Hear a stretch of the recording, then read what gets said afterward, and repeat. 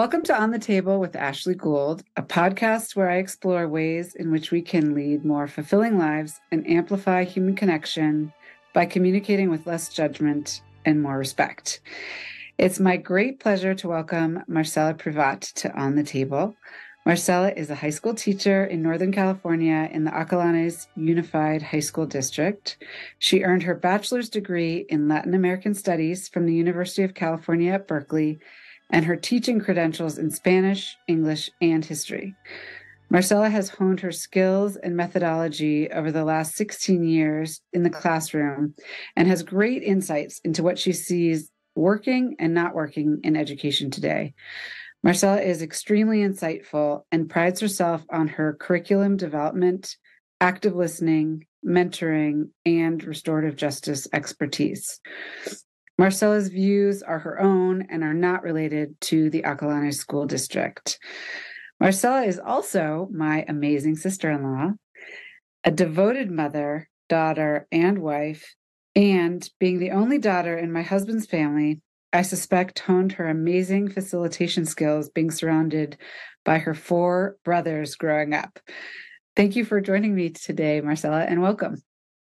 Thank you for having me, Ashley. Thanks for the introduction. So I like to just get started to getting to know you a little bit. So can you tell us where you grew up and what kind of kid you were?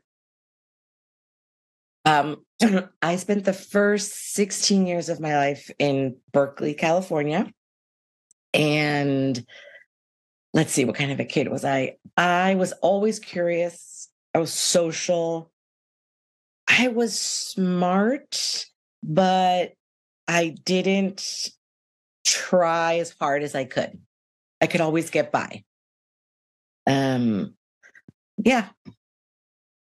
And what do you think led you to the field of education?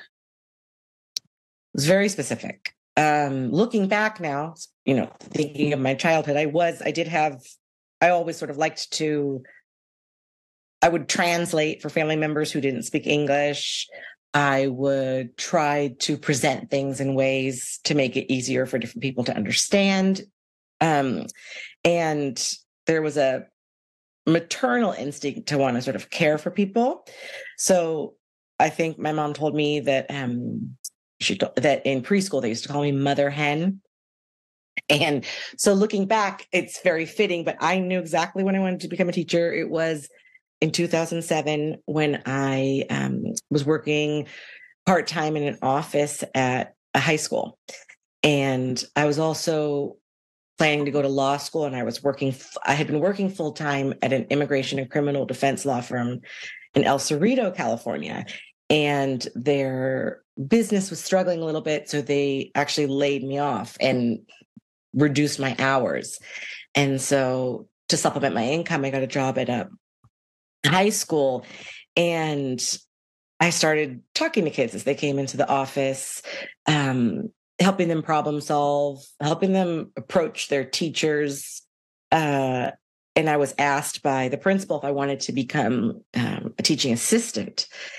And then at the same time, the law firm said that business was picking up, and did I want to come back full-time with a raise? And that was just a crossroads in my life, and I had to make that decision. And my gut just told me, I think I want to be a teacher. I don't know if I ever heard that story. I love it.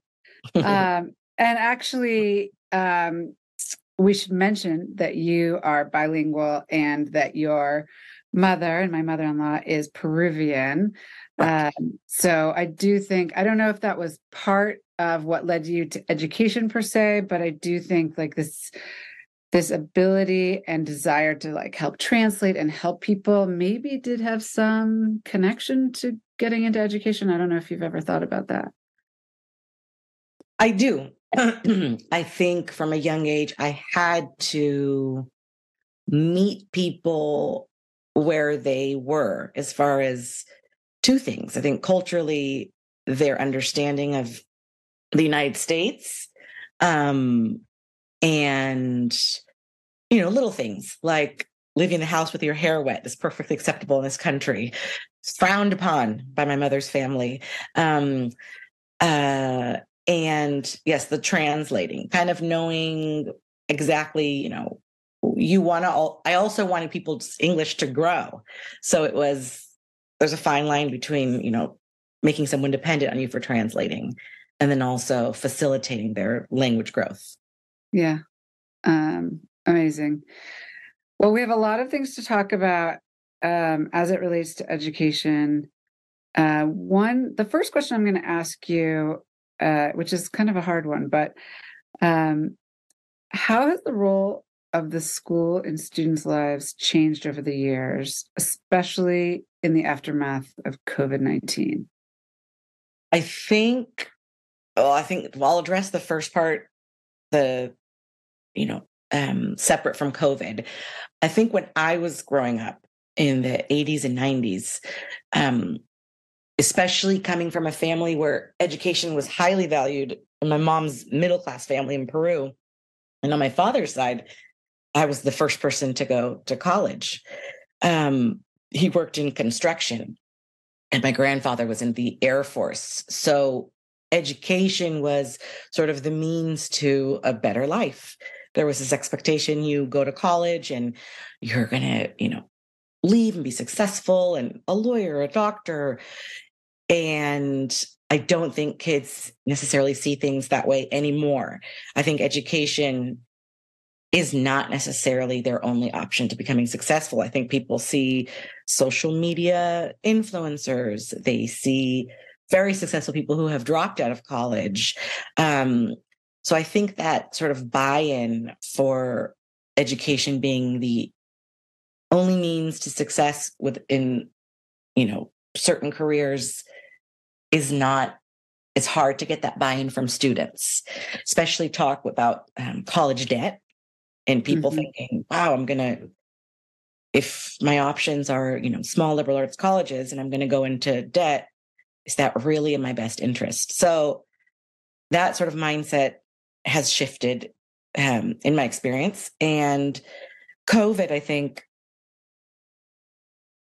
if you're asking how COVID changed the role of education in students' lives, I think there's a silver lining with COVID. COVID was awful in many ways. The pandemic, the lockdown, the isolation, the toll it took on our communities. However, COVID made me a better teacher, hands down. And it is because two things. One, I became much stronger in my technology skills overnight. I mean, it was sink or swim. You had to learn to step outside of your comfort zone as a teacher. I had to record myself. I had to, I was under a microscope. I'm teaching and the kids in their living room, their families listening to me. I had limited time with students. So it made me grow in that regard with technology and how to use technology efficiently with students, how it could be a tool for them. But more importantly, what the pandemic did was it made everybody rethink what we were doing. And in my school, I was teaching at Piedmont Middle School at the time. We sort of fell into two camps as teachers. One group was just nervous, like, how on earth am I going to do everything that I need to do that I normally do in the classroom? How am I going to do this within the confines of distance learning? The other group, which I think is the group that I belong to, is, okay, what are the things I can let go of? What are the essential learning outcomes for my students? And it made me stop and think, do I need this worksheet? Do I need this activity? What is the goal for my students? And what can I do that's more meaningful to help them engage more? Because we were doing distance learning and you didn't have the affect where you can sort of gauge the vibe of the classroom, take a temperature check. We resorted to things like a thumbs up, writing a question in the chat box. And then the other piece is, are there multiple ways in which students can show that they've met this essential learning outcome? And you're not doing a presentation in class. How can you do a group project so it made me more creative as a teacher. It made me more deliberate as a teacher. And then I think it made me sort of, it wasn't, I think people they were confusing being deliberate and stripping down to just what they really want the kids to know with diluting curriculum. And I think that's a mistake. I think students, I think less is more sometimes. Mm-hmm. Well, let's actually move to the methodology that you use in your classroom, because we've talked about that. I think it's really wonderful and a little bit unique, probably. So can you just talk a little bit about how you run your classroom, how you run assignments and tests, and, with the goal of, one, meeting students where they are, but two, I think really getting the most out of them and then giving the most to them. Okay.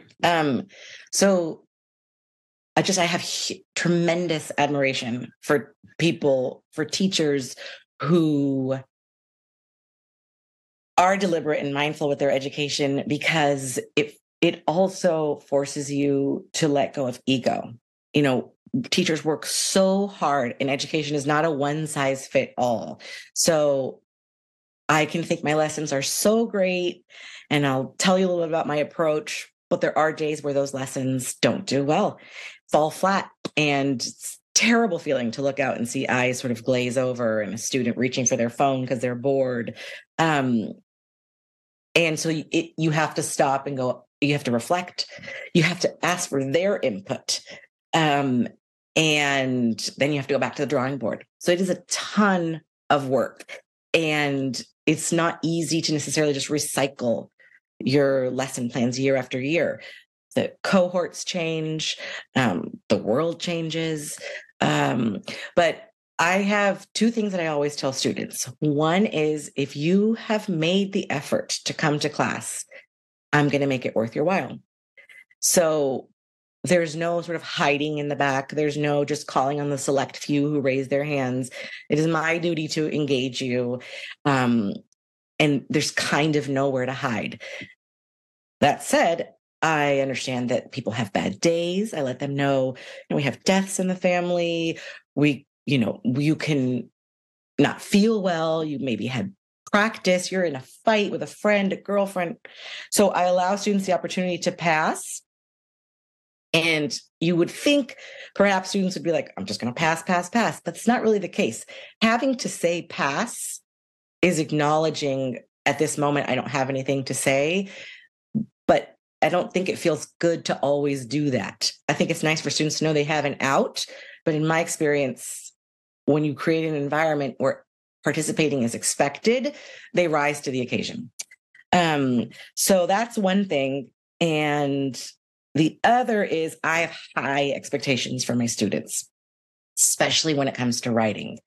And to me, I first establish what are the different ways in which we write.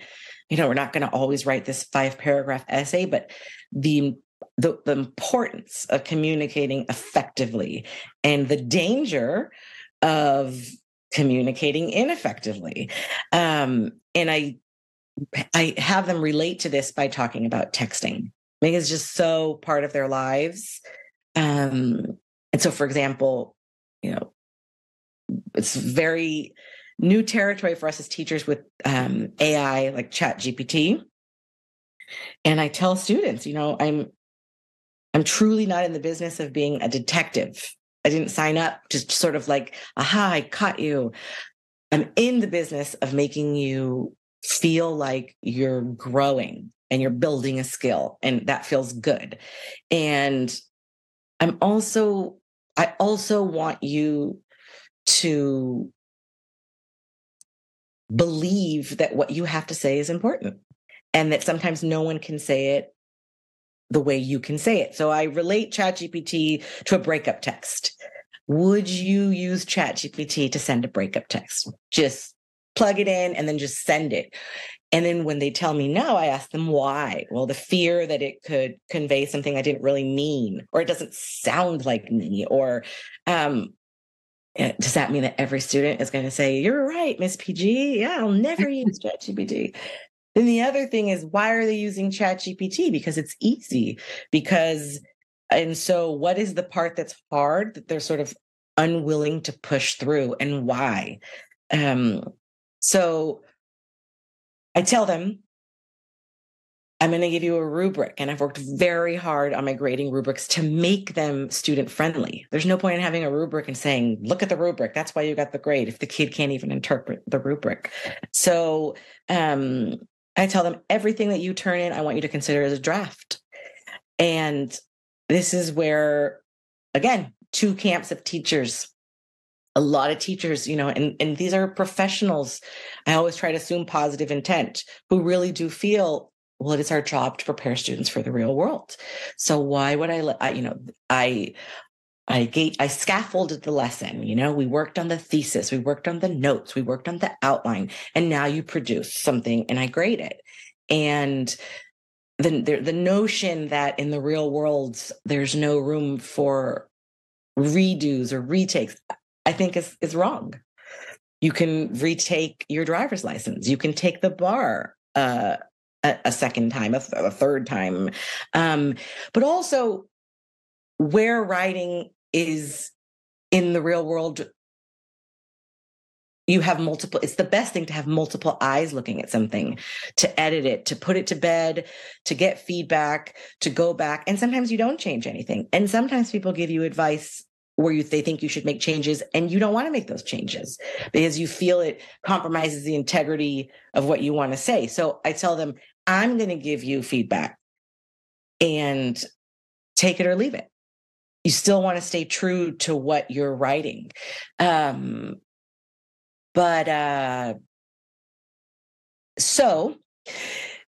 I allow retakes. I encourage them to think of what they first submit as a draft. And it is a lot of work because as a teacher, it's not one and done. And it requires you to sort of really be there and give concrete feedback. Feedback is a hard thing to give because you don't want to tell a student what to do.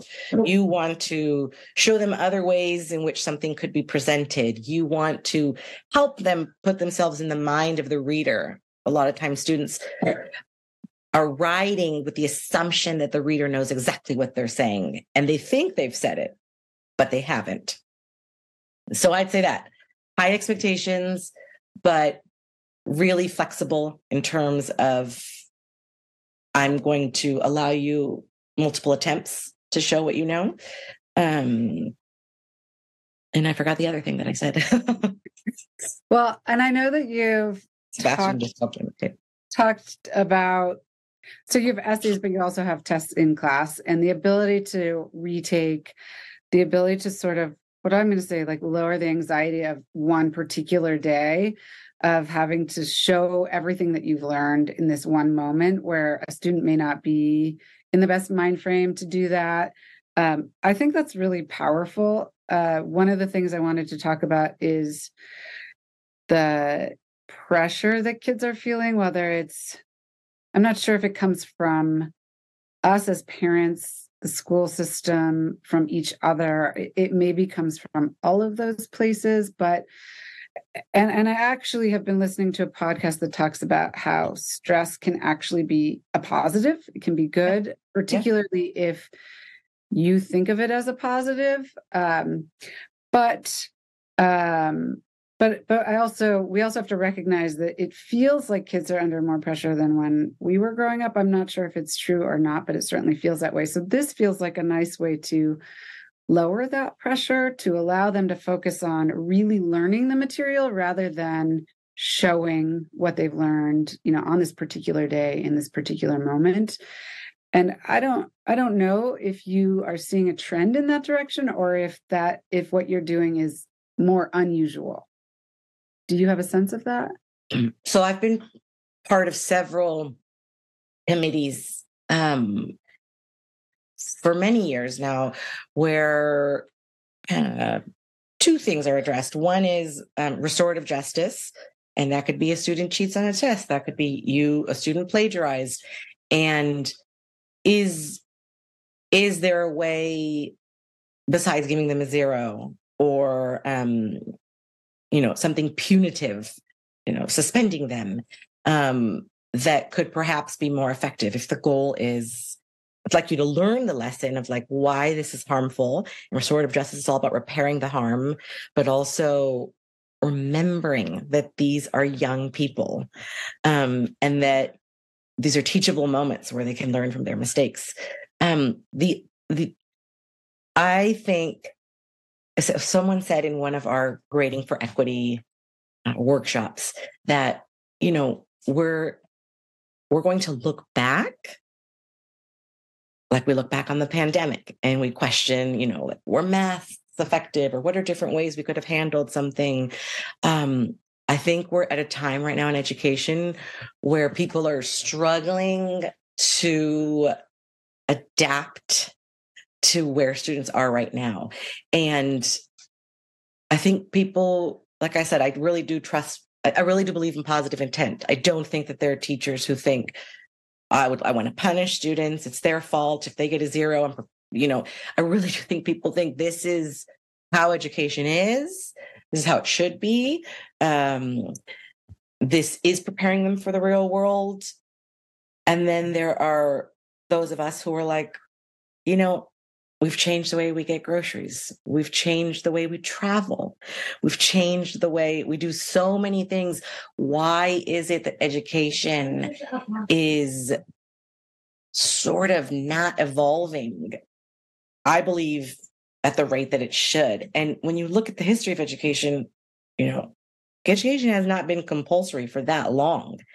And the way that education was designed, so many things were designed based on what felt right at the time, like the industrial age, like bells and time to shift and go to here and go to here and go to here.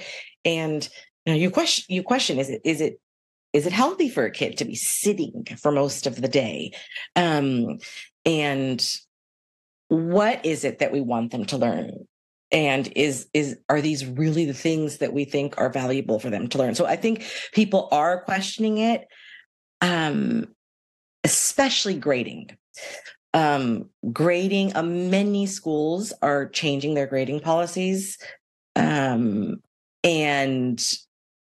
this is very contentious. There are people who truly feel one way. And I think there's a danger in thinking that there's sort of one way to do things. And I think what's sad is that reflecting on your teaching practice should be something that you do all the time. I think there are a lot of people who feel that being asked to reflect on their teaching practice and their grading practice and think, is there a better, more equitable way to do things, feels like an attack. So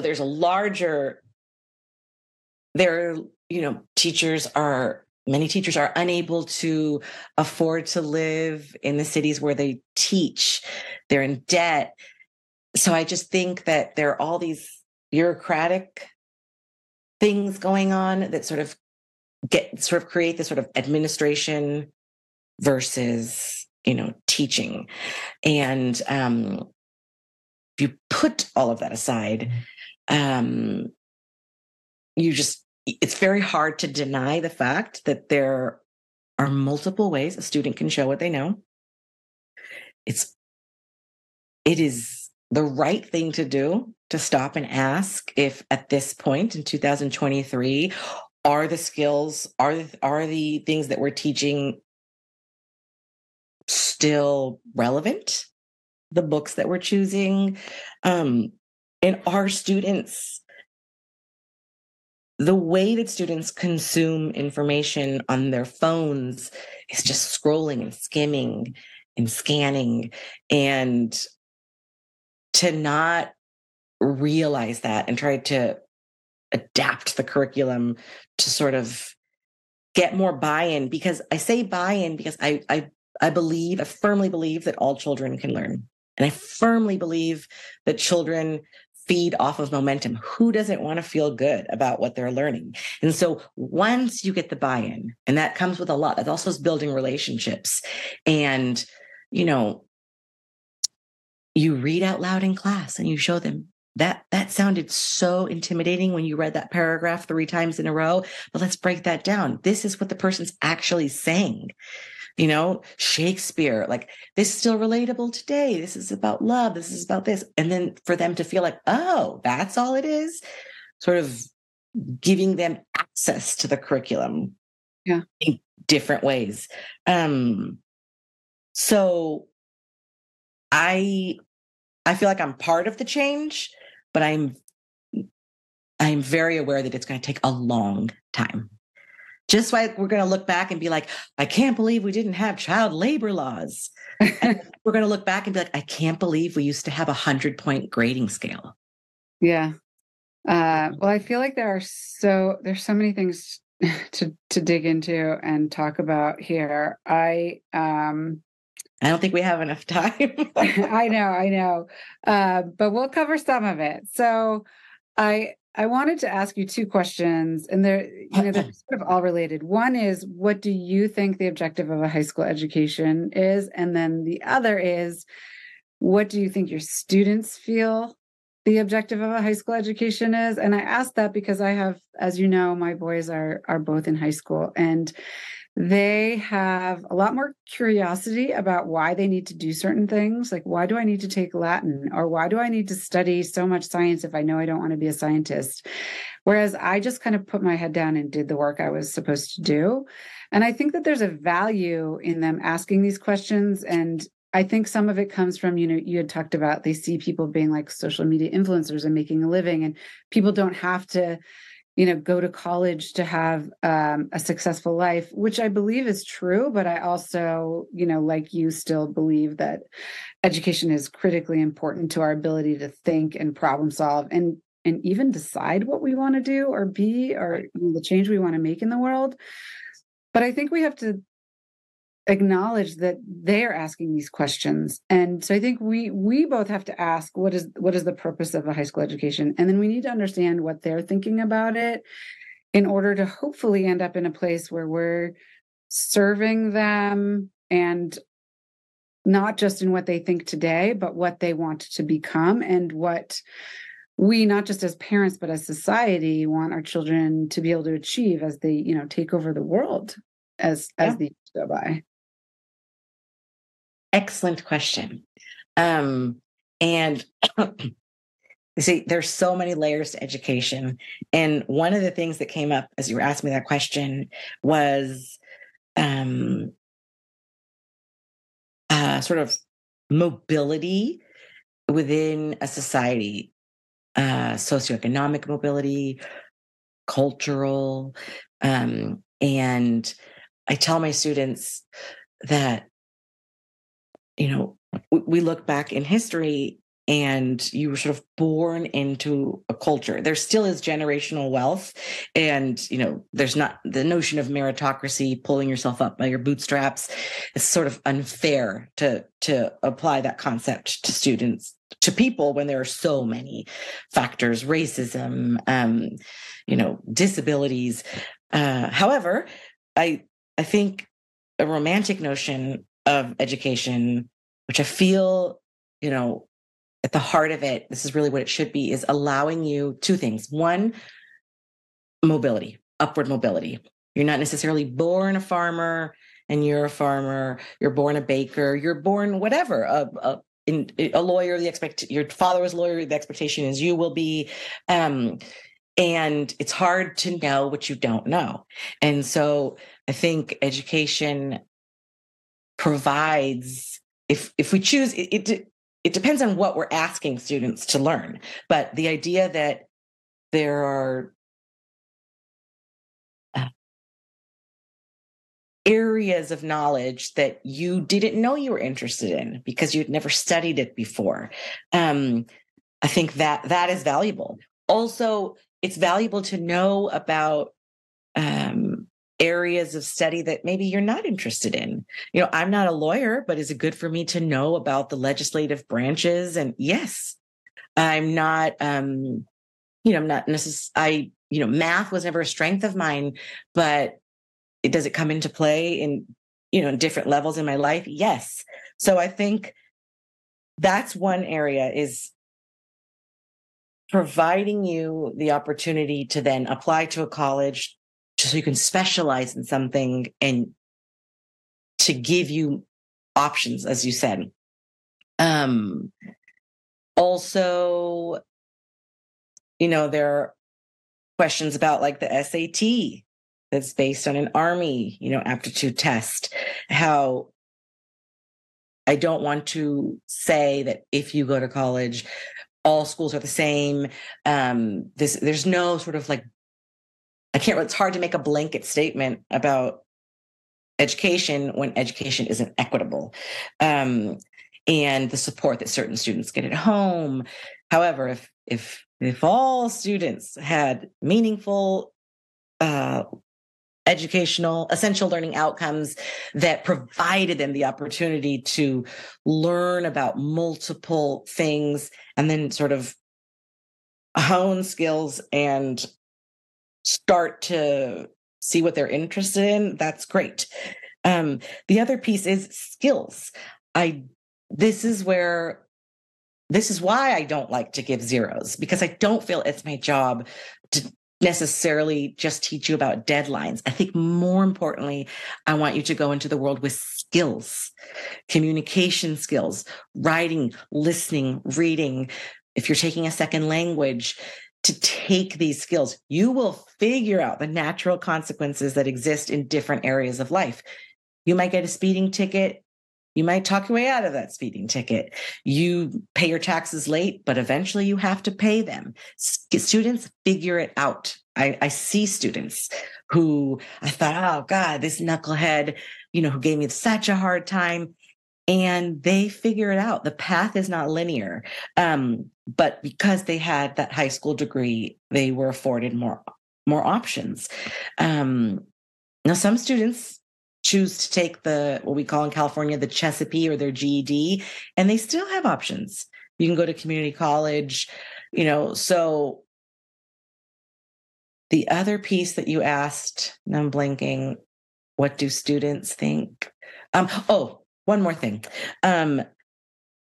Education should provide students two pieces as far as identity, and an ability to sort of connect and relate to what they're learning, but also the ability to have insight into people different from them, which was why I think that multicultural components should be embedded into every single subject. If you are learning about, math, I'm not a math teacher, so I know it's very easy for me to say, but you should be, if you're learning about fractions and percentages, how can you tie that to, I don't know,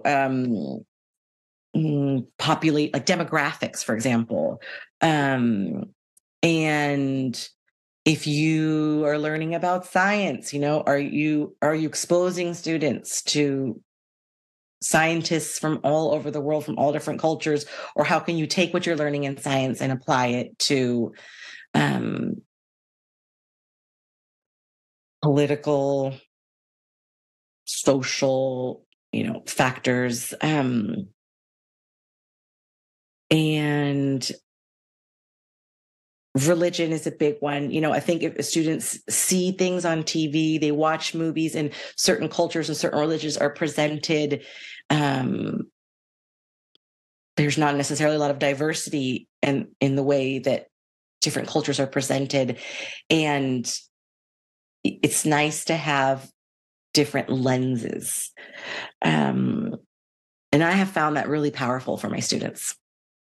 We read a book last year called Educated, about a woman who grows up in a sort of extremist Mormon, off the grid family in Idaho. Most of my students could not relate to that lifestyle, but they could relate to many of this woman's struggles. And then it was also just fascinating for them to sort of step outside the bubble of what is the Bay Area and out into the rest of the country. And so I say all these things to my students, and I say it with enthusiasm, and I say it with conviction. It's great for you to know this. How can you relate to this? And hey, this is going to serve you well in the real world. But I'm very aware that they don't always share my enthusiasm. And I do think that they're questioning what is useful to them. I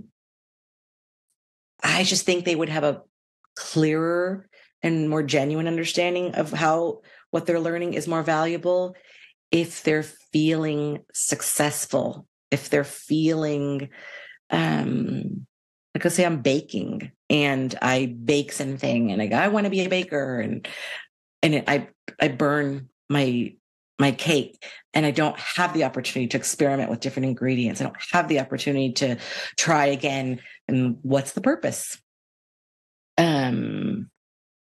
So I think many students don't see the upward mobility in their courses, because the way that many courses are designed, once you get, a low grade, boom, your grade drops and you have a C, and you start doing the math and you're like, oh my gosh, how could I possibly get a good grade in this class? The way that the grading structure is designed, I can't retake something. I'm not given the opportunity to try again. I'm not given the opportunity to show what I know in a different way. So why try? So, Marcela, we've talked a lot about the U.S. educational system and an evolution that you think would benefit students and, frankly, all of us as society, as our students grow up and take over the world. There are a lot of different ways I could see the educational system changing, and I know it will be hard to do, but if in 50 years you look back and if we had done things right, what do you think are the most important changes that would occur? They could be related to the way that we're grading and testing students, could be related to the way that we're structuring the physical school day so that students are not sitting as much and they're taking some more active learning roles. It could also be that they have more choice in what they're taking, so that if they really are not interested in language or science, that after some minimal baseline, like maybe 1 year, that they have more flexibility, like in college, so that maybe they have more interest in the subjects they're taking. So I'm just interested in your thoughts with all of the time that you've spent in the system and thinking about it. So this is like become sort of, I don't know, it's not necessarily cliche, but I keep hearing this like on Instagram and in different, I don't know, people finding out what is their why. Your why. And I think if we had to just stop and we need a launching point. We need I think it boils down to, what are we teaching kids and why? So once you cannot adjust, you cannot begin to truly reflect on adjust how students are learning, when they're learning, until you have the what, and you can't have the what they're learning unless you truly know why. So I think, why should a student learn this math concept? Why should a student learn this science concept? And as you mentioned before, students don't know what they don't know. So I think it's perfectly appropriate to expose them to multiple subjects. And there are benefits in their actual life. When will these things become relevant? If they're learning about biology, if they're learning about, the reproductive organs. Certainly what many students are currently learning is beneficial to their lives. But once we really reflect on what students are learning and why we feel as a society that this is beneficial to them, we then have to think, okay, do we have too many? How is this doable? So language learning, for example, when I taught Spanish, I found that many teachers were really limited and tied too tightly to their textbook. And the textbook is not The curriculum, the textbook is like, it's an instrument for trying to teach this curriculum. So, we do have standards, and standards are a good thing. This is how I look at standards. If we didn't have them, we would have a situation where teachers were making decisions as to who should be learning what. And that's dangerous, because you can say, well, this student, clearly they're not going to go to college and they want to be a mechanic. And so they shouldn't, and we shouldn't be, not that there's anything wrong with being a mechanic, but we should not limit students. We should try to expose them to as much as possible, then they can make that decision. But that is sort of the danger of not having standards. You have standards, and then you say, I believe all students can meet these standards. But like I said before, it's not a one size fits all. And so teachers, I want to acknowledge too that this is hard. It takes a lot of work. It takes a lot of practice. It takes a lot of trial and error, but you have to approach education from that standpoint. Here I'm being tasked with teaching students these essential learning outcomes. And I cannot expect students with totally different readiness levels and learning styles to adapt their learning styles to my teaching style. It has to be the opposite. I have to adapt my teaching style to their learning needs in order to help them grow. And like I said, it's a lot of work. And so that's one piece. Start, with what we're doing and why, and then the how. And I think you were mentioning before, the how can look so different. It does not have to be all students in rows and individual desks, taking notes and then, rote memorization. No. And embedding these elements into curriculum with what we recognize that we value as a society, such as empathy, social justice, collaboration, problem solving, soft skills. So finding ways to, when you do that, I think what you do is you create a more equitable classroom, because you're going to have different opportunities for students to shine and to lead. So I tell students, hey, if you're very good at art, this is going to be a great project for you. If you're not, I'm going to ask you to step outside of your comfort zone a little bit, which encourages growth. So you can't just have sort of one way to do it. You have to have, different modalities. So with learning the language, for example, when I looked at those content standards, nowhere does it say you must do all 12 chapters of this textbook in every single, worksheet. It said things. It was a language learning continuum, and it's for all languages. So for example, I will say, like at level 1, students will, you always want to come from that point. What will students be able to do by the end of this? And if you keep that tight, it helps you not to digress that much as a teacher and to really stay true. Like, do I have to say this right now? Do I have to have students do this to help them meet this particular goal? So in level 1, it might say students will learn how to, students will be able to effectively greet someone and discuss where they're from and their likes and dislikes. Boom. So how many likes and dislikes should they be able to say in Spanish to show that they've met that goal? How many greetings? And it doesn't say that. So I tell myself realistically, are these students really going to remember these 60-word vocab quizzes? If I had to plop them, I just think real world, if I had to plop them into a remote village in Guatemala, I want them to know, hola, adios, de donde eres. So focus on that and have them know that really well, and become more confident in their pronunciation. So sort of what's guiding your practice? Yeah. So a lot of what you're talking about is teaching skills and open-mindedness, frankly. It's actually a little bit less focused on sort of the actual curriculum or the way we're teaching, the way the day is set up or that sort of a thing. What you're talking about is, I think, very difficult because it requires every teacher to do the kind of introspection that you do. Do you think that there are, and I know that there's ongoing education for teachers, but I don't know how widely available it is or how much it varies in quality. Do you think that that is an area that we should be putting more focus on in our educational system to support teachers' growth? Because at the end of the day, how much a student gets out of a class has to do with their interest, and their teacher's interest, and not just their teacher's interest, but their teacher's ability to not just focus on how they can teach it, but how they can teach it to each class, which changes.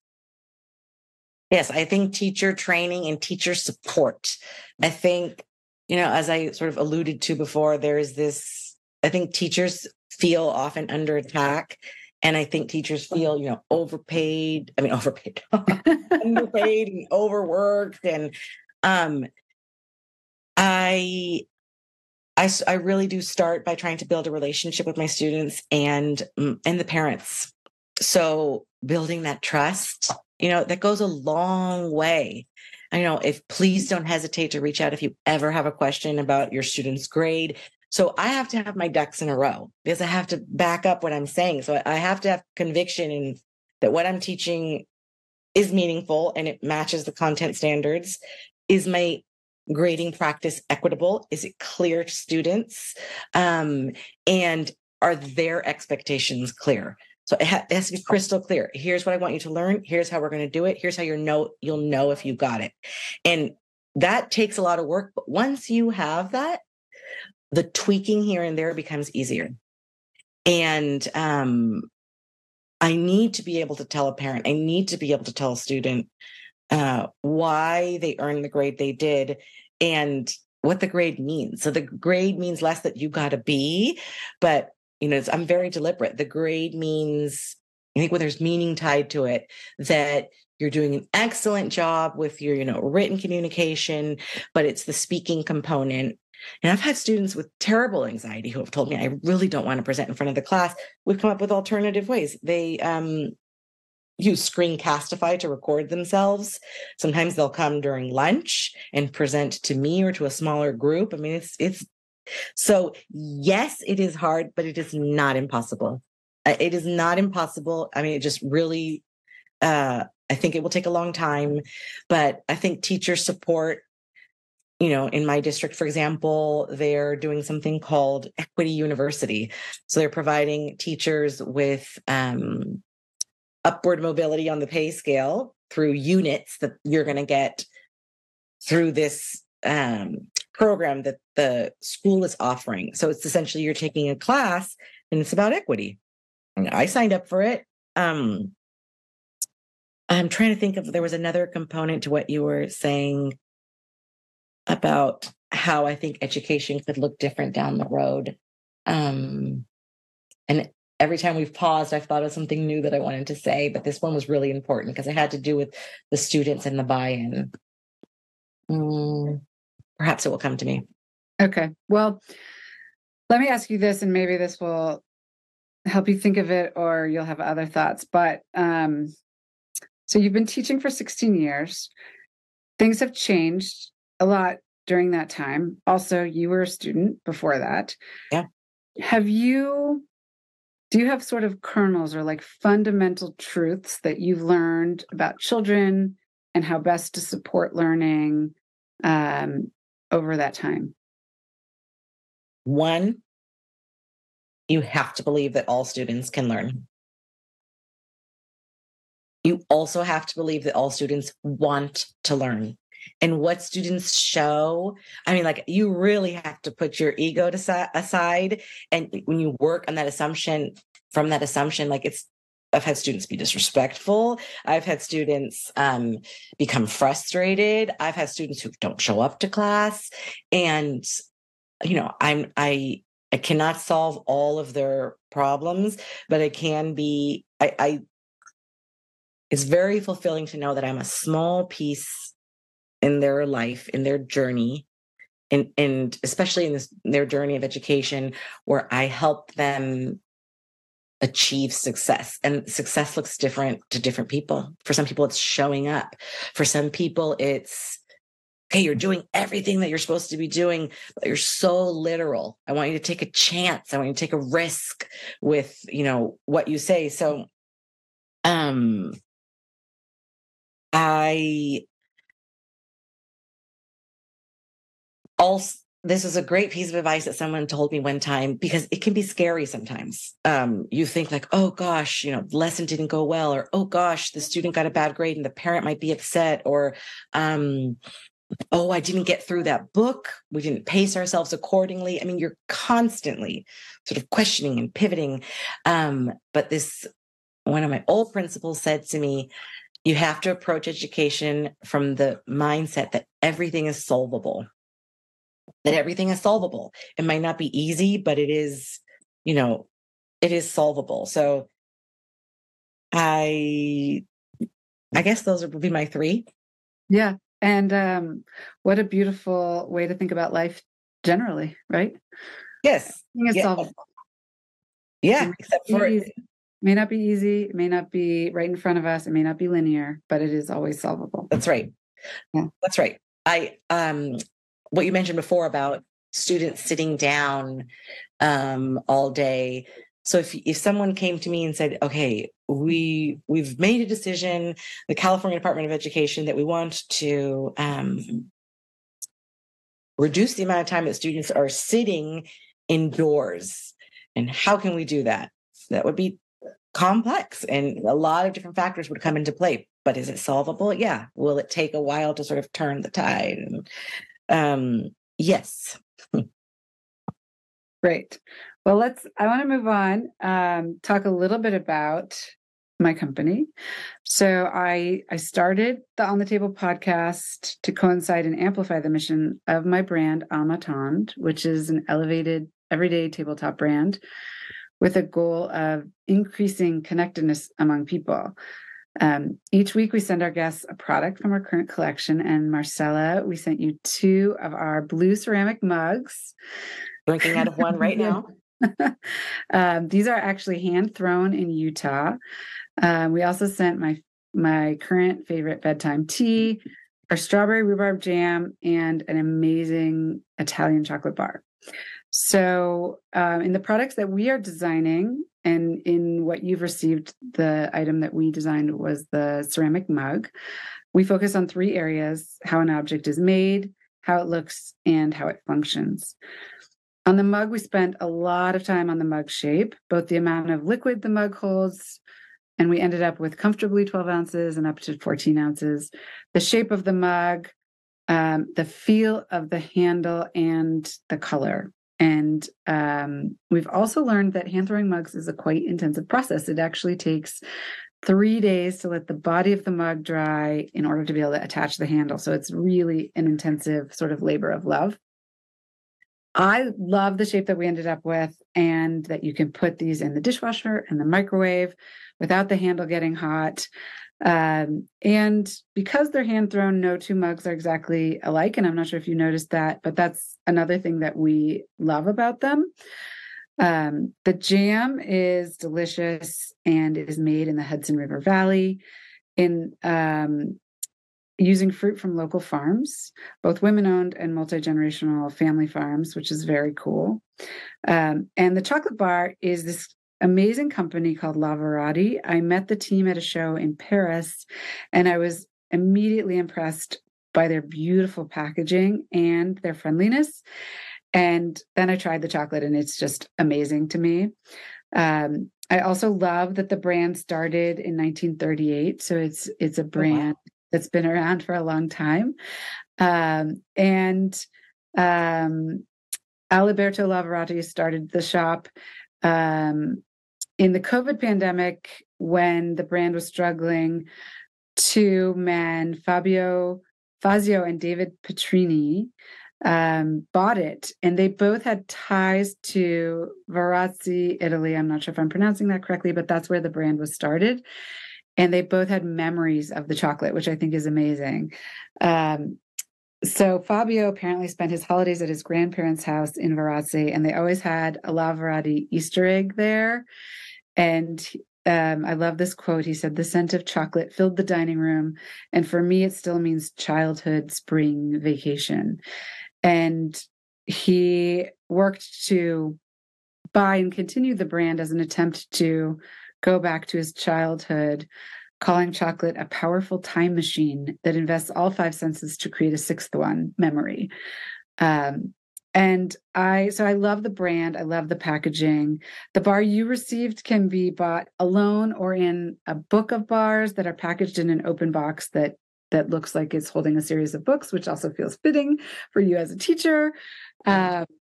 And they consider each bar and product a chapter in their history, which is also, I think, really lovely. And I love how the brand mirrors so much what I'm trying to achieve with Amatond, which is time taken to create high quality products with memory, family, and human connection at the core of them. So we're still working on how to best ship the chocolate products. Some of them are more prone to temperature variation, but we're really excited to have their bars, a hazelnut spread that's delicious, and they also have really cool chocolate-filled pencils that we'll be offering as well. So I'd love any feedback that you have on the products that you've received so far, and I know you haven't had them so long, so we can also follow up and add in the show notes any comments you have. We are looking for your honest feedback because we're designing a lot of our own products, gives us the opportunity to change design as well. So we're really looking forward to feedback. Now? Any feedback you have now, but we can also, any feedback you give me later, I'll just put in the show notes. I guess the one I can speak to the most is the mug. And I absolutely love it because, well, first of all, I really like the color. This like cerulean blue. I'm not exactly sure what it is. I like the feel. It's sort of, it's textured just enough that really reminds you that it's made by hand. I think it holds the perfect amount of liquid. I'm somebody who I actually will take that mug to my classroom. I don't take a tumbler with a top. I'll take that. I'll sip it in the car. I have a microwave in my classroom. My students will see me. I might even hear that this is so gross, like twice. So the fact that it's microwavable is huge. And the fact that it is dishwasher safe.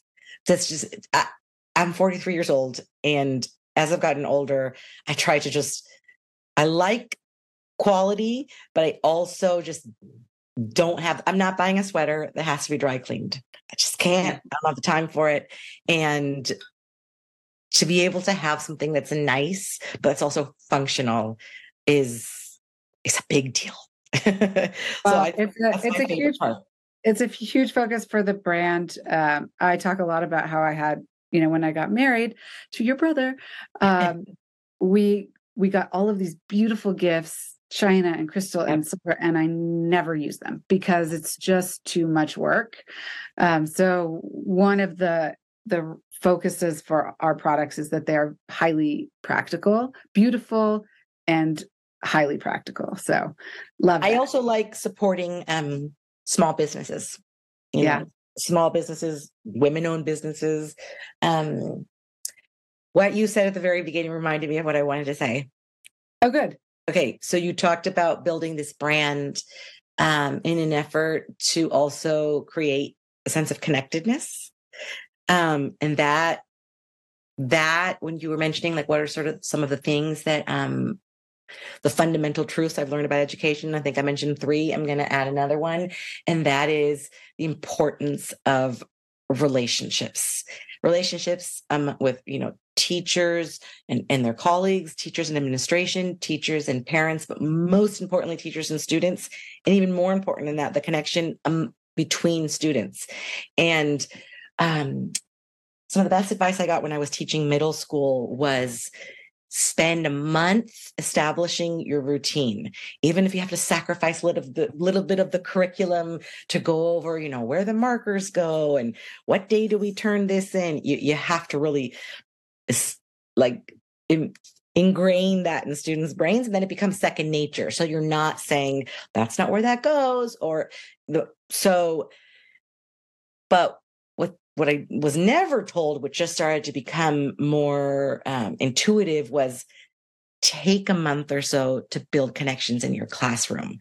So sometimes they come in and I'm not talking about English. I'm talking about, I start with really simple questions to sort of get people feeling comfortable. Like, everybody go around and say what you had for breakfast. If you didn't eat breakfast or you want to pass, you can pass.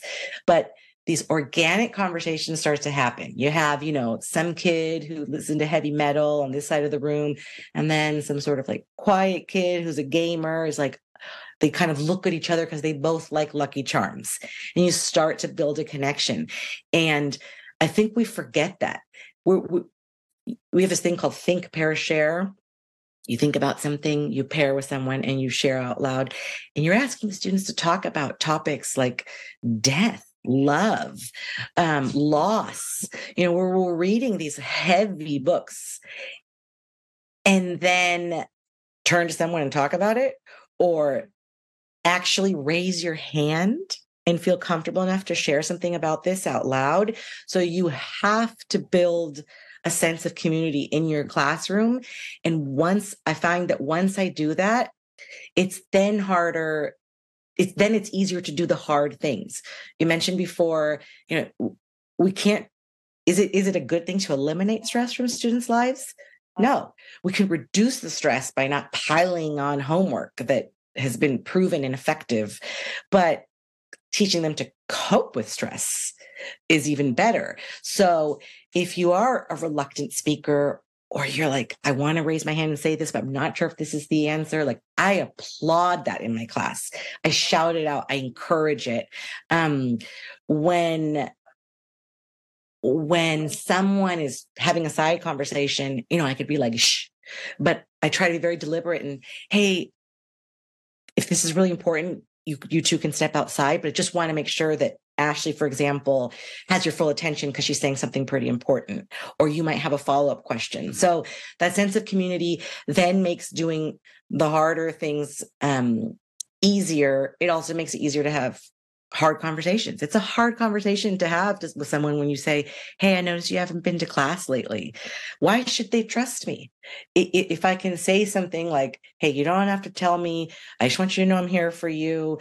A lot of the assignments are online, but, or you think they may have plagiarized something, to have, you will have hard conversations. Things will be hard, but when there is that sense of community and connectedness and trust, I think my students trust that I have their best interest in mind. And I have had to do some hard things and be the bad guy. Yeah. But I always tell them, I hold you to a high standard, but I'm also here to support you. Okay, thank you for sharing that. And it is so fundamental to what I'm trying to do with Amatand, which is, we need to be able to have hard conversations. It's harder to have hard conversations if you don't have a sense of like community and trust, right, and connectedness. And so it may sound silly that objects can help with that, but I believe that they can. And that if you, for example, are sharing food together and you have these beautiful objects you're using that are comforting and comfortable, it just makes it easier to have more real conversation. And we shouldn't shy away from that. And we'll also be, and that's part of the reason I want to do this podcast, to be able to talk about, give people ideas for how to then have those conversations. I think there's a lot that people can learn from this episode, not just about education in our children, but also, frankly, about ourselves and how to relate to other people more. And that is fundamentally the goal of what I'm trying to do. So thank you so much. In every episode, I ask guests 5 questions to round out our discussion. And so let's just start. So the first question is, very similar to what we were just talking about. As we explore in my brand, Amaton, objects can hold a lot of meaning for us. They can tie us to the past, enable us to enjoy the present moment more, which is where I'm really focused with the brand, and even take us into the future. Can you share an object from your life, whether you still have it or not, that holds a lot of meaning for you, and tell us why? Photographs hold a lot of meaning for me. I recently had to collect photos for my father's funeral, and at first it proved very painful. But kept getting texts from people that were deviating from the normal sorry for your loss, and kind of had these really cool ways of expressing their, feeling bad that I lost someone. And somebody said, may your father's memory be a blessing. And so the pictures reminded me of that.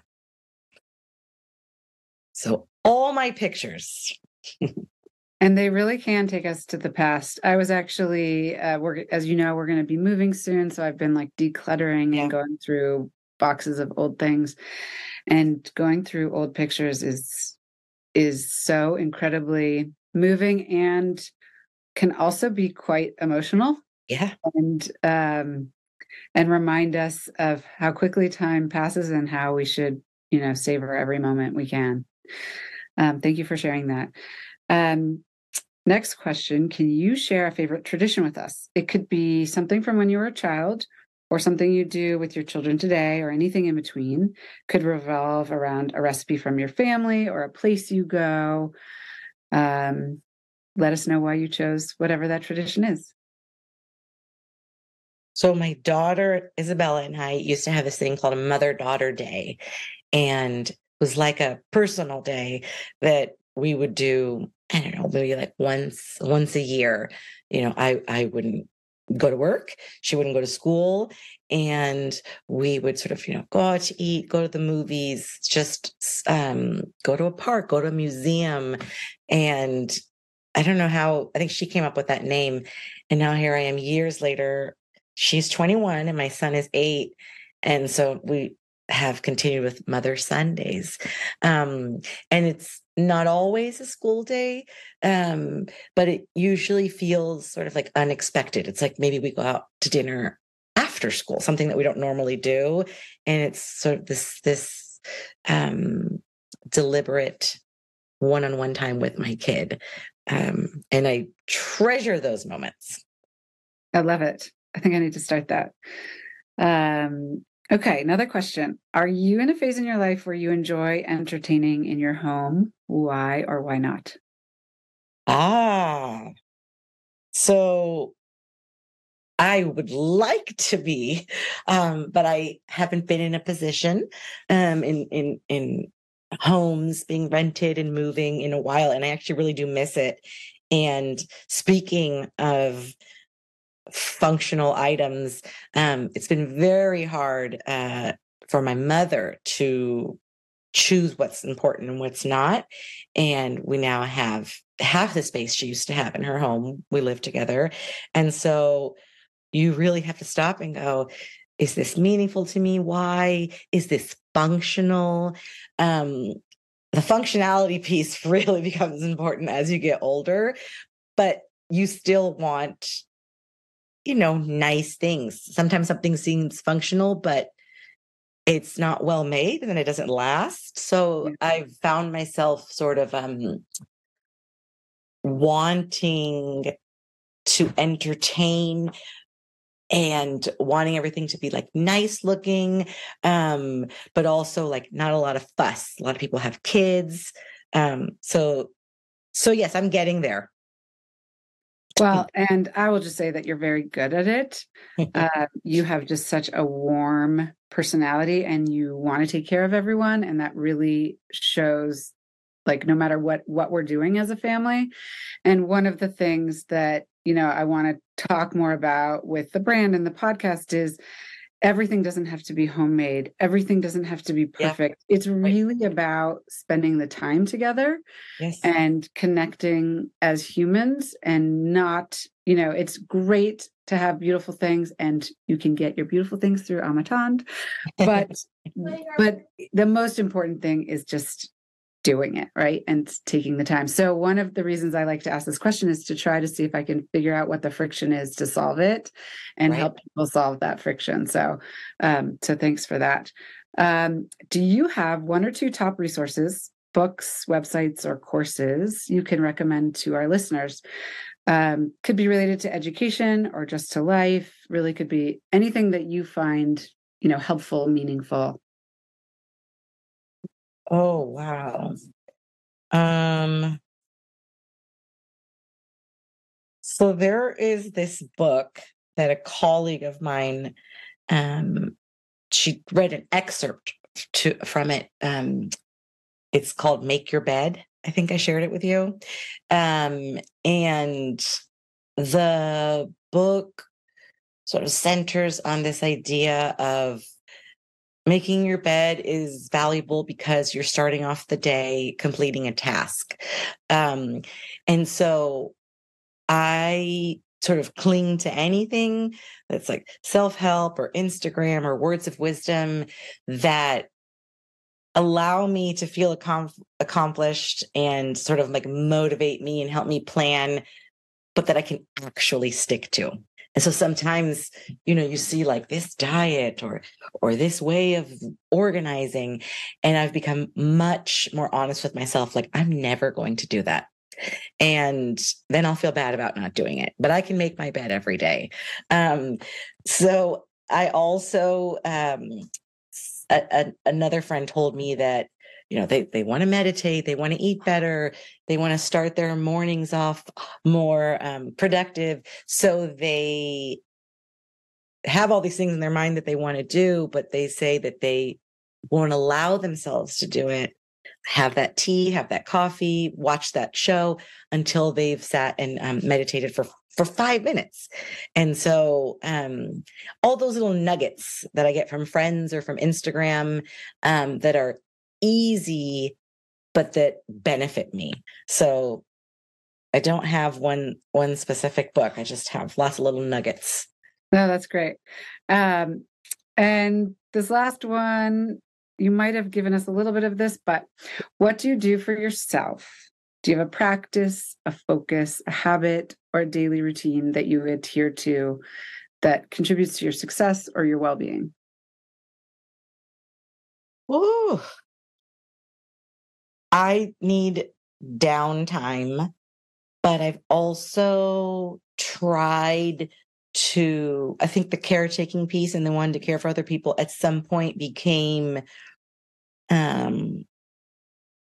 unmanageable. I had to take, some time off of work when my dad was really sick and it was the heart of the pandemic.